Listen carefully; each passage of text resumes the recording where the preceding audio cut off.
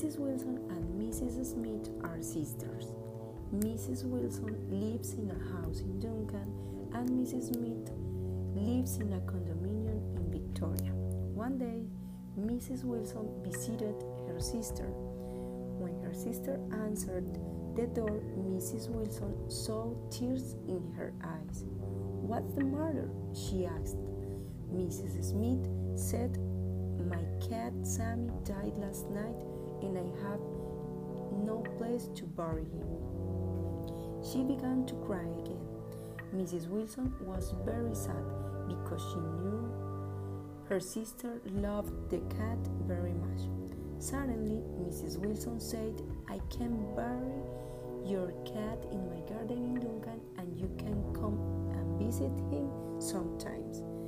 Mrs. Smith stopped crying and the two sisters had tea together and a nice visit.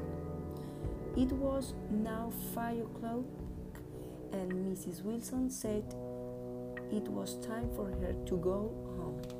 She put on her hat, coat, and gloves, and Mrs. Smith put the dead Sammy into a shopping bag. Mrs. Wilson took the shopping bag and walked to the bus stop. She waited a long time for the bus, so she bought a newspaper.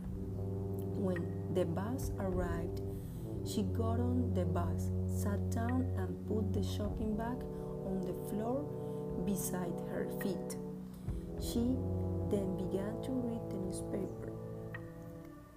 When the bus arrived at her bus stop, she got off the bus and walked for about 2 minutes. Suddenly, she remembered she had left the shopping bag on the bus.